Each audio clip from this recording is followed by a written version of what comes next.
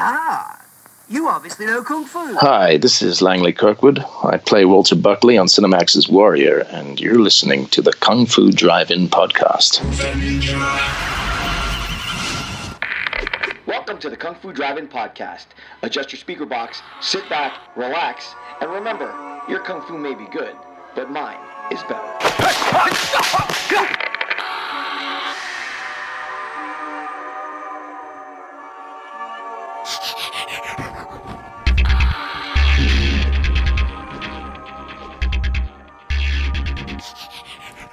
Joining me tonight all the way from South Africa, actor, extreme athlete, currently starring as Mr. Walter Buckley on Cinemax's Warrior, Langley Kirkwood. Langley, thank you so much for joining the Kung Fu Drive-In podcast tonight. Thank you for having me. It's an honor, and it's good to be here. You are the first duck to join me from the show, so the privilege and the honor is all yours, sir. Great. That's good to hear, and I'll waddle my way over across the pond. Nice. Well, first, congrats on season 2. That must have been really exciting for the whole cast when that happened. Thanks so much. Yeah, for sure. The cast also expanded a bit, which was great. And we got some really, really interesting dynamic characters in for season 2, which I'm sure the fans are going to enjoy. Very much looking forward to it. It's a fantastic show. I think it's a very unique show. And like you said, a really, really great cast. When did you think that you were going to be part of something that was good enough to get that renewal for season 2? Because when you're in season 1, you all are probably, hemming and hawing about it and kind of hoping that you get that. When did you personally think this is it? Yeah. I think one thing the cast all agreed on from the get-go, from the very beginning, was that we were all part of something really special, something important, and something that was bigger than any single one of us as actors. And the fact that the writing was so good, the way the cast just clicked from the first table read, the incredible costumes and the phenomenally authentic sets that we have. These were all aspects that got us excited about the show, but one never really knows how it's going to turn out. But, when HBO sent out the season 1 screeners, I think we all took our excitement up a few notches, and that was certainly when I felt not only that we were going to go again, but that we were all potentially part of a show that could become something huge. So I don't think anyone was really deep down in any doubt whether we'd go again, though. When we were busy shooting season 1, it just felt so good. Wow! The show just felt so right. So. And it isn't often that you do a show where you are filled with that kind of confidence. So that was really cool. I guess it just freed us up to really just focus on the work and not have to worry about all that other outside stuff that's sometimes in the back of your mind as an actor when you are worrying about the nuts and bolts of making a living. Yeah. Speaking of something special, this is a Bruce Lee baby. Yeah. Did that add any kind of weight to all of you guys when you were thinking about bringing this to life and just making it something special? Yeah, absolutely. I mean, because he's larger than life. He is. I mean, he is an icon, and because of his legacy and because of what he represents to so many people around the world, he's definitely one of those figures. He's kind of, I guess, the kind of figure that Muhammad Ali was for me when I was small. Mm-hmm. He's one of those people that inspires, he inspires people, and it's amazing that he continues to do this so long after he's dematerialized. But, he's very much still with us in spirit. And to be part of his legacy and part of something that he created and left behind to inspire future generations, it is an honor and a privilege. And I think we were all very cognizant of that. Yeah. One thing I do want to ask about, though, the show isn't PC in terms of some of the language that's used. No, or content. Yes.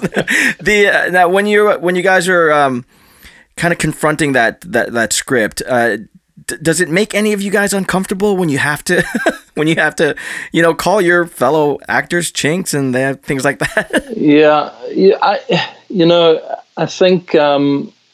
I think there was just such a high level of respect for everyone's work on the show. I think the racism in the show is an intrinsic part of it, and it really is amazing how it's mirroring so much of what's going on in the US right now in terms of racism, politics, in terms of immigration, in terms of us really seeing the underbelly of humanity, and we're being tested right now in our world, and I guess that the show is mirroring that. You know, it's hard sometimes to hang on to your humanity, and I don't think there was ever any issue. I think we're all, you know, seasoned actors on the show, and everyone can differentiate between, you know, what you say on the page, what's said on the page, what's said in the scene, and how we are and how we feel, and how, you know, what we are like in ourselves as people. I mean, you know, I've often killed people on screen, and I've died many times, and you know, I don't go out and kill people. I don't have any murderous feelings towards anyone. So it's, you know, it is part of the art form, I suppose. It's got to help that you guys seem to have such a nice camaraderie with each other, and you seem like such a tight group, just all of you. Yeah, it's interesting, you know, because I'm the only one who's essentially in the regular, amongst the series regulars, that is actually based in Cape Town at the moment, or when we're shooting, and who has family there. I mean, some of the cast do bring their family out. But I'm still very much involved in my Cape Town world when I'm shooting. So when a lot of the cast are socializing, I'm often saying, sorry, guys, I can't make it tonight because, you know, my son has a school function on, or this or the other. So I often feel that I'm like Buckley. I'm something of an outsider, which is not a bad thing. But the cast is really tight, and we've had a lot of fun together, and we do go on adventures together, and it is a very special unit and very much a family. Fantastic. And speaking of Cape Town, it was filmed right there in your backyard. I know very little about Cape Town other than what has made it to the news. I'll admit that. I had no idea that it was so beautiful. Some of the pictures are incredible. Yeah. So, I mean, look, I do say this with a rather large amount of bias, but to me, Cape Town really is the most beautiful city in the world. You know, not just because it's home, but I spend a lot of time, obviously, traveling to some pretty incredible places. And no matter where I've been in the world, you know, the feeling always hits me when I get home. That feeling is just, oh my God, it's so beautiful. And it is, look, it's a city of many layers. It's very complex. It has a lot of natural beauty, and there are so many amazing elements to it. There are some, I mean, if you're a culinary expert, or, you know, you just like really good restaurants, it's an incredible city because there are so many amazing places to eat. The food is top level, and we have some amazing wines. But one of the first things that hits you when you land in Cape Town Airport is the sprawl of shacks and townships and low-cost housing, you know, that's spread out for miles around the airport.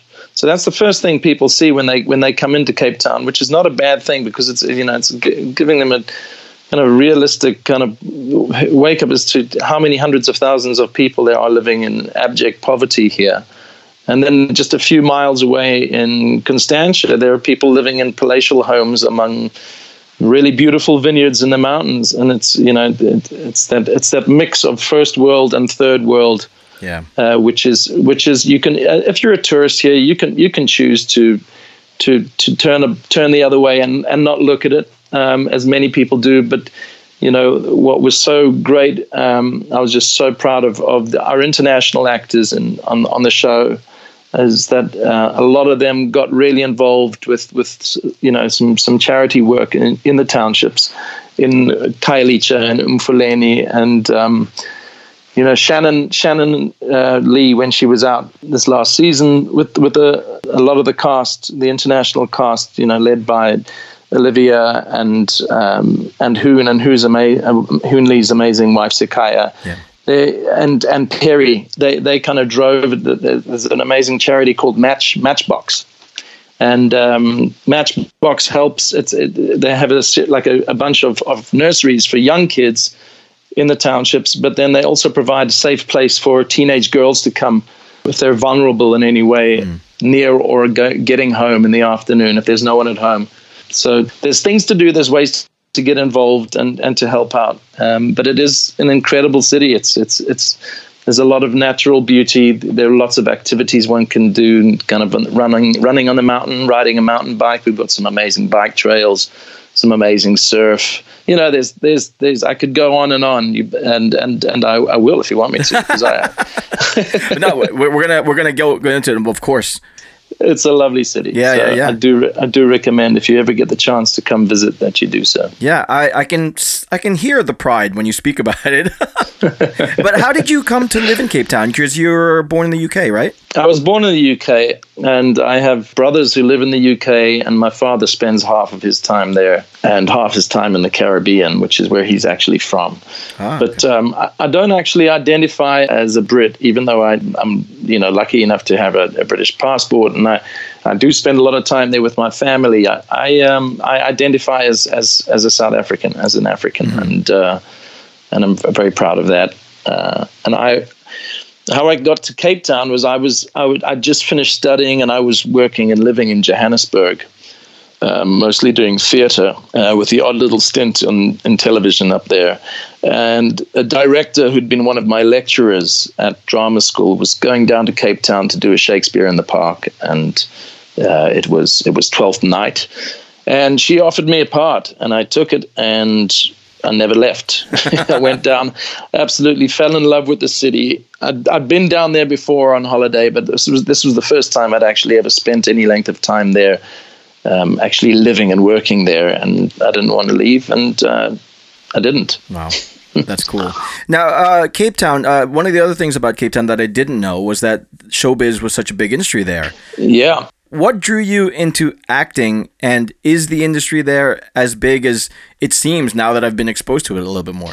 Yeah, well, I touched on the natural beauty of the place, and what is also incredible about Cape Town is that there's a lot of diversity in the locations. We've got huge pine forests high up in the mountains. 20 minutes away, you're on a beautiful, white, pristine beach.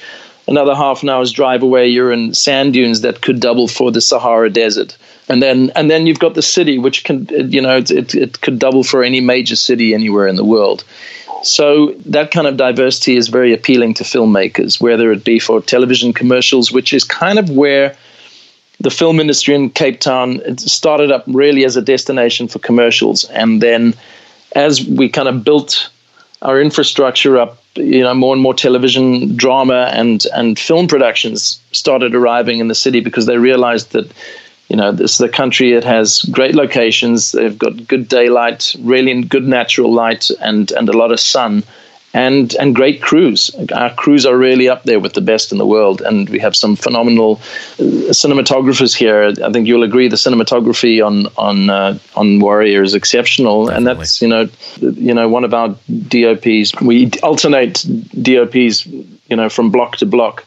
But Michael Snyman is, he's an Emmy nominated cinematographer in his own right. And that's an example of the kind of, we've got some really skilled individuals working out here. So I think that's why it's become such a great destination. Obviously, the exchange rate, if you've got dollars or euros or pounds, is it's amazing. Oh, right. And what about your step into acting? You mentioned your stint in Johannesburg. What started that bug for you? I don't know. I was the baby in the family. I was the youngest of three kids. And, I think as the baby, you always feel you have to speak the loudest to be heard. And anyway, that's always what I felt. So I don't know. I guess I was just looking for a larger audience, someone who would listen to me. But my best buddy and I, growing up, we would watch movies on his parents' VCR, and in the neighborhood I grew up in, there weren't many of those around at the time. We were years behind the States in terms of technology because there was, this was at the height of apartheid, and there was cultural sanctions happening, and so we were really kind of hungry for any kind of outside culture that we could lay our hands on. And his parents had quite a cool collection of movies. So we would watch the films, and then we'd run out into the yard and reenact them. And, even then, kind of at the age of 6 or 7, I knew with crystal clarity that that was what I wanted to do when I was big. So, I went to school and I was performing in plays early on at school. And then I chose a high school that actually offered drama as part of its curriculum. And I always knew it's what I was going to do. And then I enrolled in a good university that had a really good drama course in Johannesburg, and went on to study and did that, and then moved straight into the theater. Wow. Was there never anyone along the way who said, listen, acting is great and all, but you kind of have to get a job?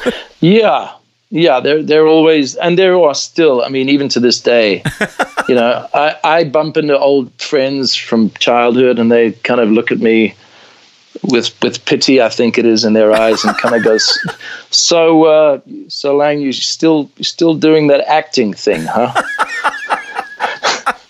It's like what the subtext there is obviously like, when you're going to grow up and get a steady job. I guess they're not fans of Warrior. Yeah, I don't know, man. I guess the show is airing here at the moment, okay. and it really, really, it's so popular here. Good. It has a really big audience here, and everyone who I've spoken to about the show is absolutely in love with it. They think it's incredible. So very grateful that that's the case, and I think everyone's gonna enjoy season 2 even more. Awesome. All right, so you've done theater, you've been on screen. I've caught you in Banshee and Black Sails.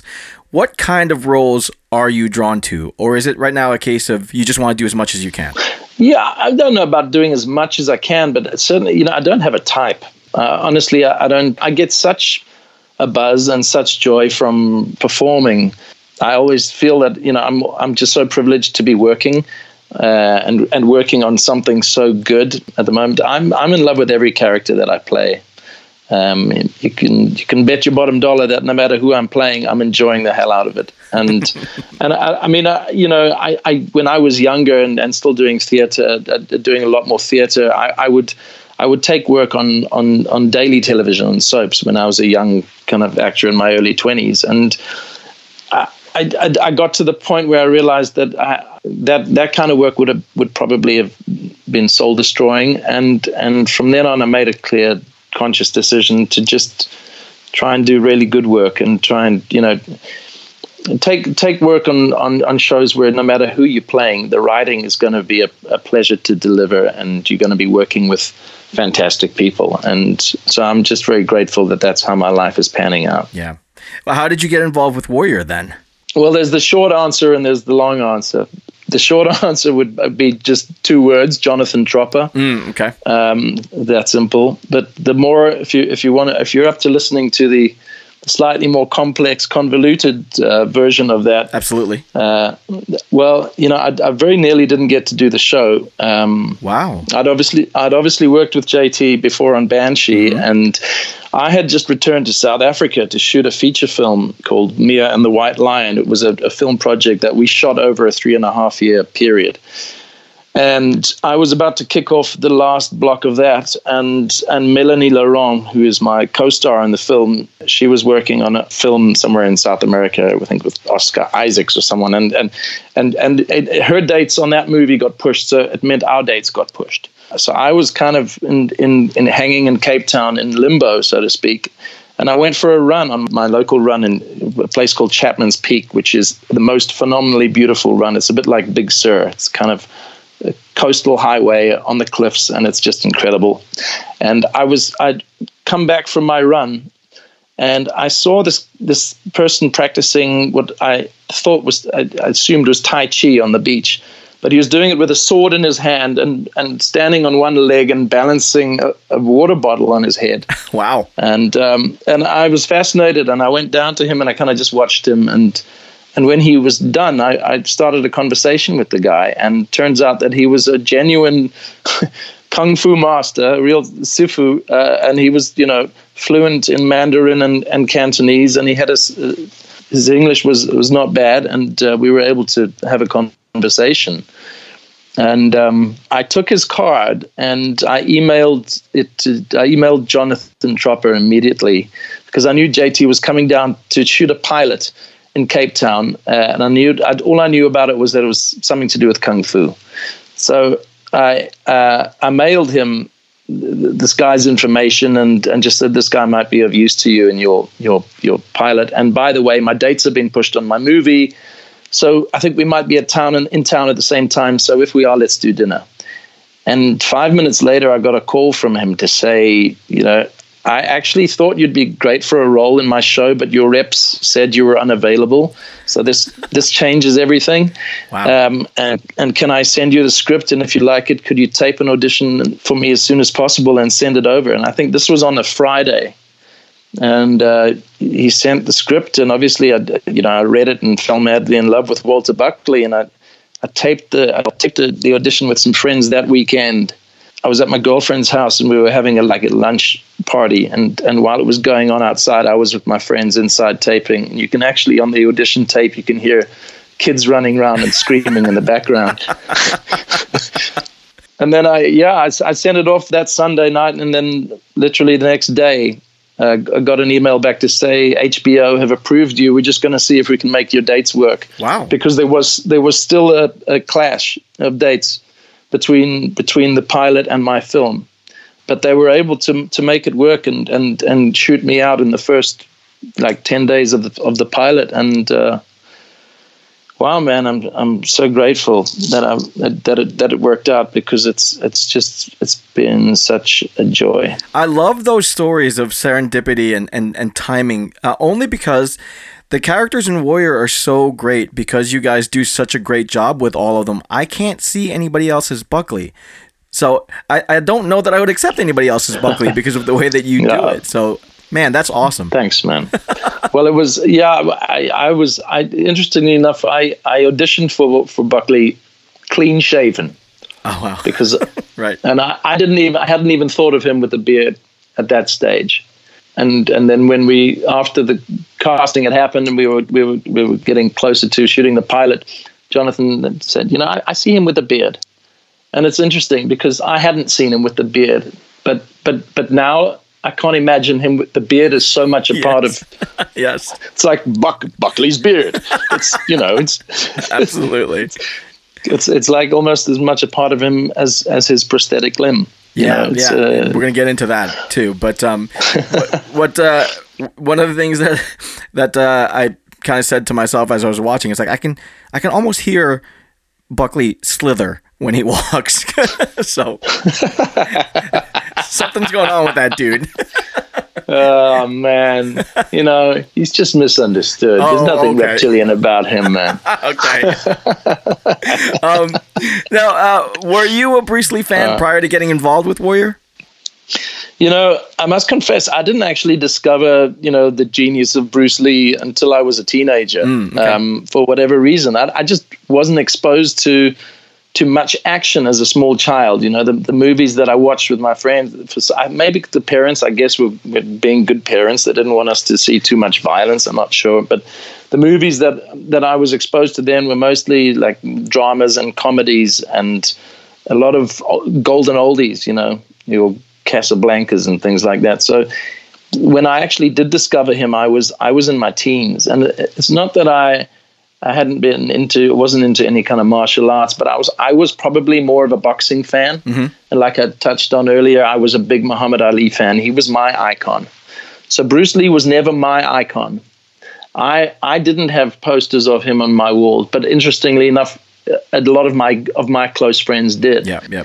But when I did discover him and start seeing his films, I think the thing that struck me about him was just the style with which he moved. He was dancing as much as he was fighting in those scenes. He really was in a class of his own and kind of took the arts in martial arts to another level, especially from an audience perspective. Visually, it really you watched him. You still to this day you watch him. It's like he's just the grace with which he moves. And the precision, everything is just so precise. It's he really was a master of his art form on so many different levels. All right, so knowing what Bruce Lee brought to the martial arts game, and then understanding that this was a Bruce Lee project, as an extreme athlete, that you are, were you hoping that you were going to get some fighting or some boxing in there with your character? I must be honest, I kind of knew from the get-go that this was going to be a character who he was just not going to be in the mix as much as some of the others in terms of the fight scenes. That his weapons of choice would be his mind and his tongue rather than his fists and his feet.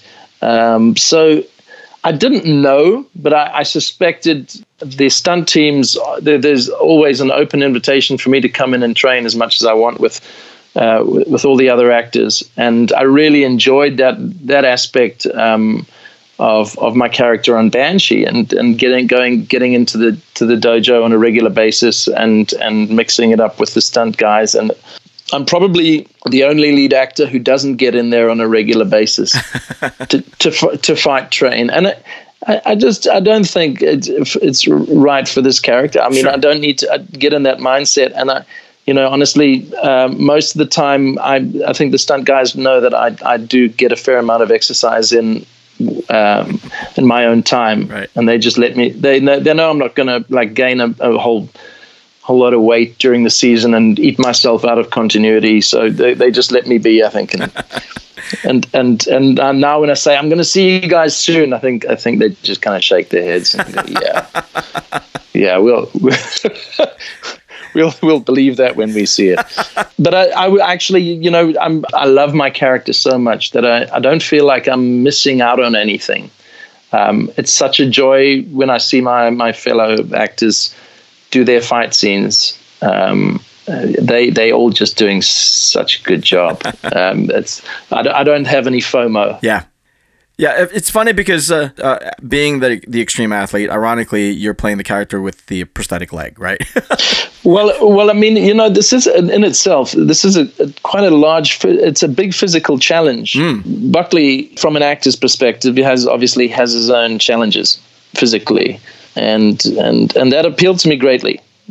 And I just playing this role and playing this character with this physical disability also just gave me great respect for people who live with physical disabilities, things you take for granted every day. When you have two working limbs and suddenly you're in a position where you have to think about there's so many everyday tasks that are really challenging when you have one leg. So playing this character has left me with a profound respect for people who some, I guess, for whatever reason, lose limbs, whether it be in battle, whether it be in automobile accidents or through disease. So many people that I know and have spoken to in these situations, they just have such amazing mindsets, and a lot of them have had to go to some very dark places, which we may explore a little bit in season 2. You're clearly having a lot of fun playing Buckley. I can hear that in the way you describe it. Yeah. I have a theory on how he lost his leg, though. I'm thinking that he was a bare knuckle fighter, and he probably lost it in a fight somewhere. Oh man, you and I are thinking along the same wavelength. Nice. I wish there could be the great thing is about the show is also that our writers listen to our crazy ideas when we come to them and say, what about if Walter would had done this and that and the other, and usually the writers just kind of shake their heads and look sideways at each other and go, here's Langley again with another one of his harebrained ideas. But occasionally they actually do listen to your ideas, and so that is great. That the writers will always be open to our suggestions, and they do sometimes use them. But no, you will discover, you will get an idea in season 2 a little bit more about Buckley's backstory, and you may or may not find out about what happened to his leg. But yeah. I'll leave it at that. I think out of all of the characters in the show, he's got the deepest agenda, the most insidious agenda. Yeah, and that's got to be fun to explore. So it is. Who do you think Buckley serves? Well, I think ultimately in his mind, he is the hero of this story, and ultimately he's serving himself first and foremost. I guess secondly, for the greater good of San Francisco, and he definitely thinks, you know, he's working for the greater good of mankind on some level. But yeah, he's looking after Walter Buckley. Yeah. He's not really. I mean, you know, there's obviously this relationship between him and Crestwood that's been established, and that does continue. We do see Senator Crestwood again in season 2.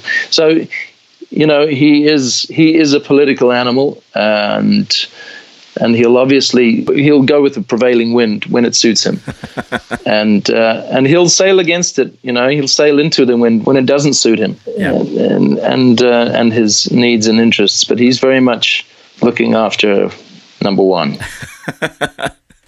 He's great. And you play him so well. It's Thank you. It's always interesting to watch just the quiet moments with other characters when Buckley's in the room, because Buckley by himself commands just so much attention just by shuffling into the room.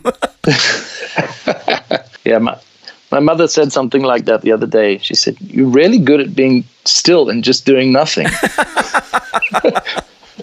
That's great. And fortunately, she was talking about me in the show, not in real life. Well, because in real life, you do everything that is the furthest from standing still, being an accomplished Iron Man. Yeah, yeah. He's definitely very far removed from Langley in many ways. Well, how did you get started with the extreme athlete stuff? I mean, that's a dedication beyond dedication. You know, I'm not exactly entirely sure even today what the real reason is behind that. But it was, I can tell you when it was. I was 34, and I'd just come off 7 months straight of shooting a miniseries for HBO called Generation Kill. And so I'd been playing a recon Marine, but it was based on a true story about a Rolling Stone magazine journalist who was embedded with a platoon of reconnaissance Marines spearheading the invasion into Iraq in Operation Iraqi Freedom in 2003. And so I spent 7 months playing a recon Marine and pretty much driving around in a Humvee in South Africa and Namibia and Mozambique.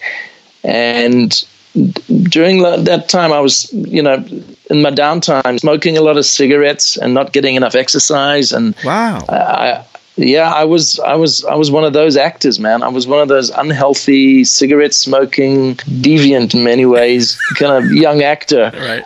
And something shifted when I got home, man. I looked at my kids and I went for a run, and I had like a coughing fit, and I thought, I've got to shift something here. Something's got to change my life. I don't want my kids to grow up with a dad who's sick and smoking and coughing and just dying, basically. Yeah.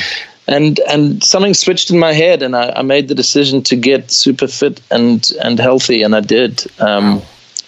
And I started exercising straight away.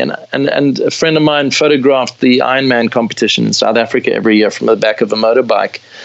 And I'd expressed interest in doing a triathlon, and she said, you know, don't mess around with any of those little ones. Why don't you just enter Ironman and you'll be fine.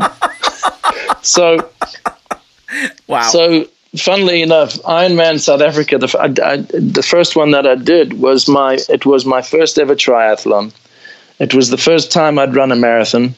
It was the first time I'd swum 4Ks in the ocean. Oof. It was a first in many ways, but I was immediately hooked, and it's become part of my life now. Hold on 1 second. It was the first time that you did all of that stuff, and when you were done, you were hooked? Yeah. Wow. Yeah, it was amazing. How much pain were you in, though?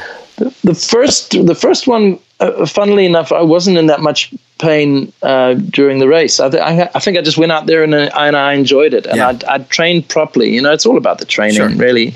It's about the time you put in, and I had trained properly. The second one was way tougher because I went out too hard, and I suppose I had serious aspirations, and I'd gone way too hard on the bike, and I completely blew on the run. And then the next year I learned from all my mistakes, and then I had the most phenomenal time. My third Ironman was amazing. And then I entered a fourth one, and I was about to do it. I was I was in the town where we race it in Port Elizabeth, and I had the race wristband on, and that was the night I got a call from the States from Bob Phillips, who was the producer on Banshee, and he just said, Langley, I'm afraid, if we're going to make your work visa work, if we're going to get your work permit in time, you're going to have to get on a plane tomorrow. So I very happily said goodbye to my Ironman aspirations and jumped on a plane and went to shoot Banshee, which, obviously changed my life. Fantastic. Your best race, was that the one where you finished 9th in your age group? Yeah, that's right. And nine seems to be my number because I've done a bunch of half Ironman races as well.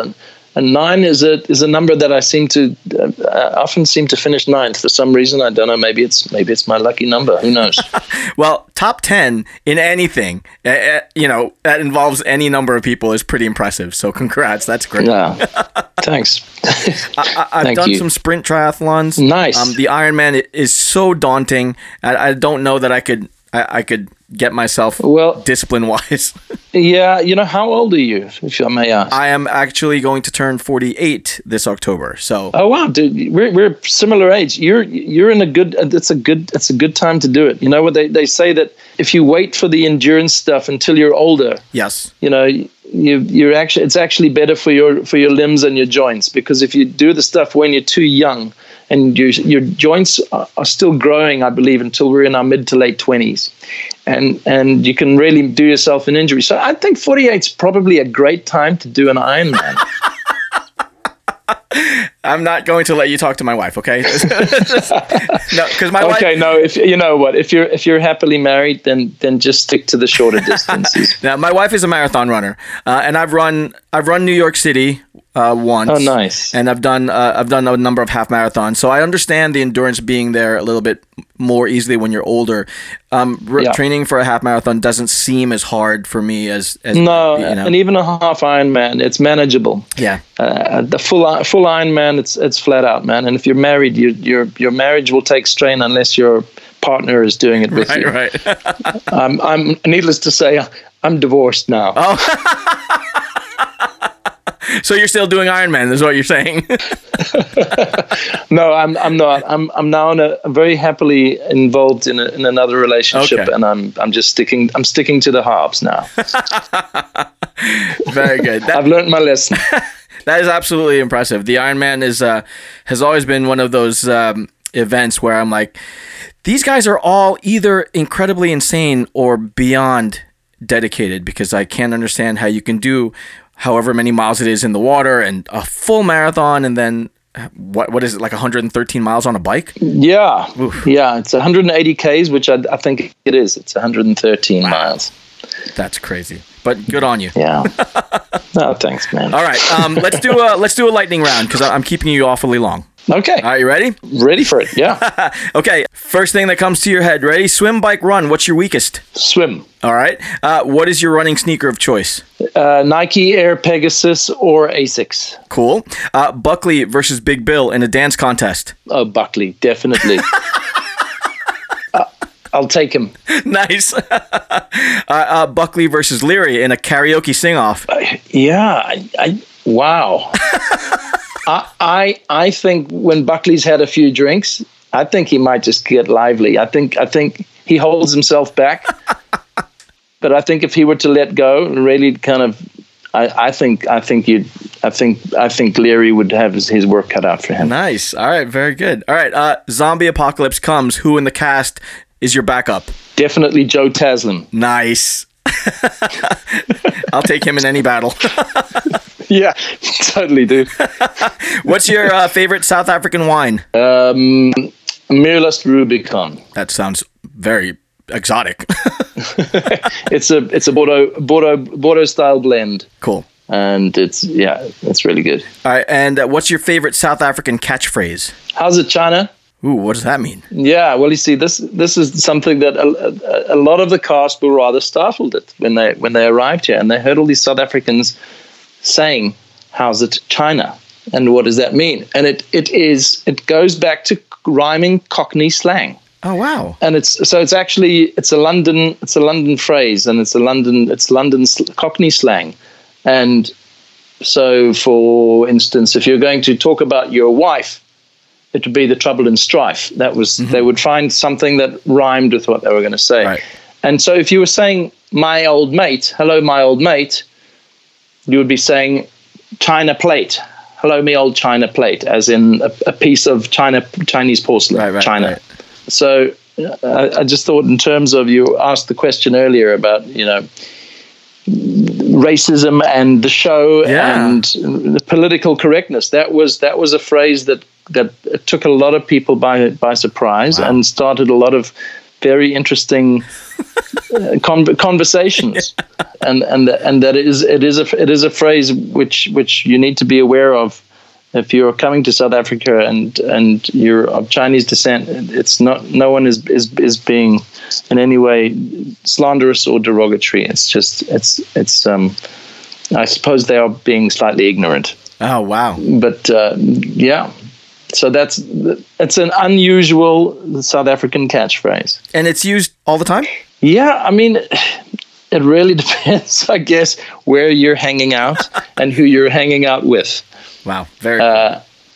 If you're hanging out in Johannesburg, you'll probably hear it. Still, I don't know if it is cool. Yeah. It's one of those. Yeah. It's just it's certainly an interesting conversation starter there. Definitely. All right. And last lightning round, and it's a trick question, so hopefully you get it right and I don't have to prod you. But what's your favorite podcast about Kung Fu and martial arts movies and TV entertainment? It's definitely the Kung Fu Drive-In podcast. Yes, good answer. It's like the best in the universe. All right, you played that a little bit too much there, but I know. All right, beyond season 2 of Warrior, what else do you have going on? What is coming down the pike for you? What's the next half Ironman that's going on for you? Yeah, well, there's a potential film project in the works, and that's for early next year, and that's a South African project. And there's also a theater project as well, which I'm hoping we'll be able to fit in somewhere. And obviously, we'll be looking forward to shooting more Warrior. And in terms of races, I've got quite a full calendar. I'm doing a multi-stage mountain bike race in a month's time. Ooh. And then I've got a half Ironman here in November, and then a team bike race. It's a team time trial, 200K team time trial that happens here every year that I'm part of. Wow. Most years. And then I'm hoping to get the Xterra South Africa into my schedule for early next year. And it's one of those things. Sometimes you have producers who allow you to do these things, and sometimes you don't. So I kind of surrender to whichever producer I'm working with at any given moment, and hopefully I can get to do these races. And the best part is that I'm getting out there and I'm keeping fit and having a good time training. Yeah. So whenever I can't do a race, it doesn't bother me. And it's always a great way to book a job is to either enter a race or book a vacation. Just tempting that timing, right? Absolutely, man. All right, where can my audience go then to follow all of your adventures? I'm not on Facebook, but I'm on Instagram and I'm on Twitter, just as me, at Langley Kirkwood. Cool. And I'm just going to give a little shout out as well to the Matchbox Africa, which is the charity that the Warrior Cast support. If you want to go and support them, you can just get if Google Matchbox Africa. Their website will come up, and they do have a PayPal account. Do you want me to give you the details of the PayPal account? Absolutely. If people want to donate, yep. It's a really worthy charity, and it is Verena, which is VERENA, at Matchbox, which is MATCHBOX -Africa AFRICA.com. Awesome. I will put that link in the show notes as well. So if you want to support that'd be amazing cause, feel free to check out the links there. Langley Kirkwood, thank you so much for taking some time out. You're an inspirational dude. I love Walter Buckley. I'm hoping that you don't do a bolo and disappear for season 3. So no intention of going anywhere. You're going to have a very difficult time getting rid of this guy. Very cool. Very cool. I'm looking forward to season 2 and seeing much much more of you on screen and hearing about all of your race adventures. But thank you again so much for taking some time out. And I wish you the best of luck, sir. It's been an absolute pleasure. Thanks for having me on. Many thanks to Langley Kirkwood for joining me on the show. It was such a great time learning about the man behind Warriors, Walter Buckley, and such an inspiring visit too. Any guy who makes his first triathlon ever, the Ironman, is just straight up badass, and it motivates me to keep pushing myself as well. Now, other than his extreme athletics, Langley also flexes his philanthropic muscles with Matchbox Africa, which is supported by the cast of Warrior. It's a charity doing some amazing work by working to improve the quality of life and learning for children growing up in South African townships. And you can find out more at matchbox-africa.com. And if you're moved to contribute, you can donate via PayPal to Verena at matchbox-africa.com. And all those links will be in the show notes. Meanwhile, be sure to follow Langley at all his socials and give me a follow as well on all of mine. And if you're on Twitter, check out my fellow podcast pals at the hashtag Castaways. And finally, a big shout out to listener and friend of the show, AJ Ricciardi, who recently took home the USEACA Welterweight Muay Thai Championship. Nice job, AJ. Congratulations, and I wish you the best of luck with all of your other fights. That's going to wrap it up for me. So until next time, Poison Clan, peace. Okay, man, that was such a pleasure, dude. That was fun. It was actually really nice to talk about. I understand my character so much better now than we've had this conversation. That's awesome. Poison Clan rocks the world.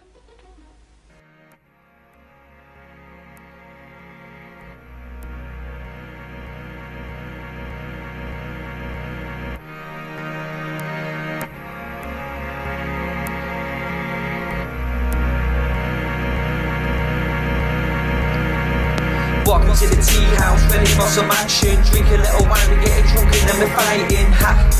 This time it's war. We smash the place up with a dragon claws. We're walking to the tea house, ready for some action. Drink a little wine, we're getting drunk and then we're fighting. Ha! This time it's war. We smash the place up with a dragon claws. I see the iron-fisted monk from the daily prayers. Shaolin monks on the hands running down the 1,000 stairs. The fate of Lee Khan now's in King Yu's hands. With the fearless Aida rolling over the land. Yeah, the little big soldier is older and wiser. He wants a world of peace because he doesn't want to fight, yo. Got the venom mob laying down the law. Bruce Lee delivered kicks guaranteed to break jaws. Fight for the cause, then pause, hear applause. Not the end back kicks will defeat the outlaws. Very good, but balls don't hit back. Yeah, the death jewels here, Derek Lee's coming back. The Tai Chi master, Jet Li's even faster. Could chat a little drink because he is the drunken master. Once upon a time in China, Rosamund Kwan is real fine, but see Maggie show your spine. Golden Swallow has arrived. Shang-Chi movies, will the hero will survive? We got the brave archer make his way to the top of the mountain, gonna fight, may as well pick the spot. Yeah, the sky goes black, cause the vampire's back. We got Lam Ching Ying to kill them all, so stand back. He plays the black magic on the soul of the sword, and our sword will travel until his body's on floors. Yeah, Wing Chun, Shaolin and Mantis style. Yeah, defeat the enemy and watch him run for miles. Blood will spill now on the mountain tops when we bring back the soul of the legendary Pops. Walking to the tea house, ready for some action. Drink a little wine, we're getting drunk and then we're fighting. Ha! This time it's war. We smash the place up with a dragon claws. We're walking to the tea house, ready for some action. Drink a little wine, we're getting drunk and then we're fighting. Ha! This time it's war. We smash the place up with a dragon claws. See, it's a game of death, yo. You're facing the big boss. It's once upon a time in China counting the TikTok. The Shogun assassins slashing blood or just drip drop. The head kick, neck chop, violence that won't stop. Wanna kill Bill, better get the assassins. He's got Irma just in yellow, but she is in the dragon, but in the tea rooms. That's where it'll happen. She got the bodies on the floor when the blood it'll splatter against the wall. No fear at all to kill them all. There's always blood spilled when you head into a war. Fearless, unleashed. The fist of legend that they call Jet Li. I'm Bolo Young, yo, will always be a beast. You rumble in the Bronx, yo, will rumble in the streets. And it's simple, see the facts are these. There's only ever gonna be one Bruce Lee. Walking to the tea house, ready for some action. Drink a little wine, we're getting drunk and then we're fighting. Ha! This time it's war. We smash the place up with a dragon claws. We're walking to the tea house, ready for some action. Drink a little